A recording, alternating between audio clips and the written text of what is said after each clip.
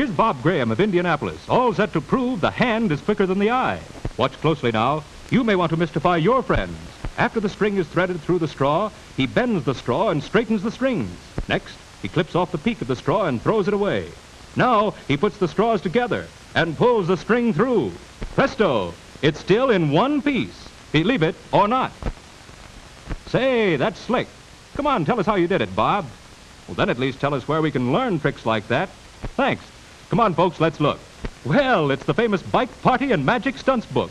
You can get one for 2 whiz wrappers and 6 cents in coin or stamps. The whiz bar is made in the famous Bike Kitchens, is cellophane wrapped for freshness, supplies quick energy. The world's biggest candy value, only a nickel. Sold everywhere, and boy, it's good.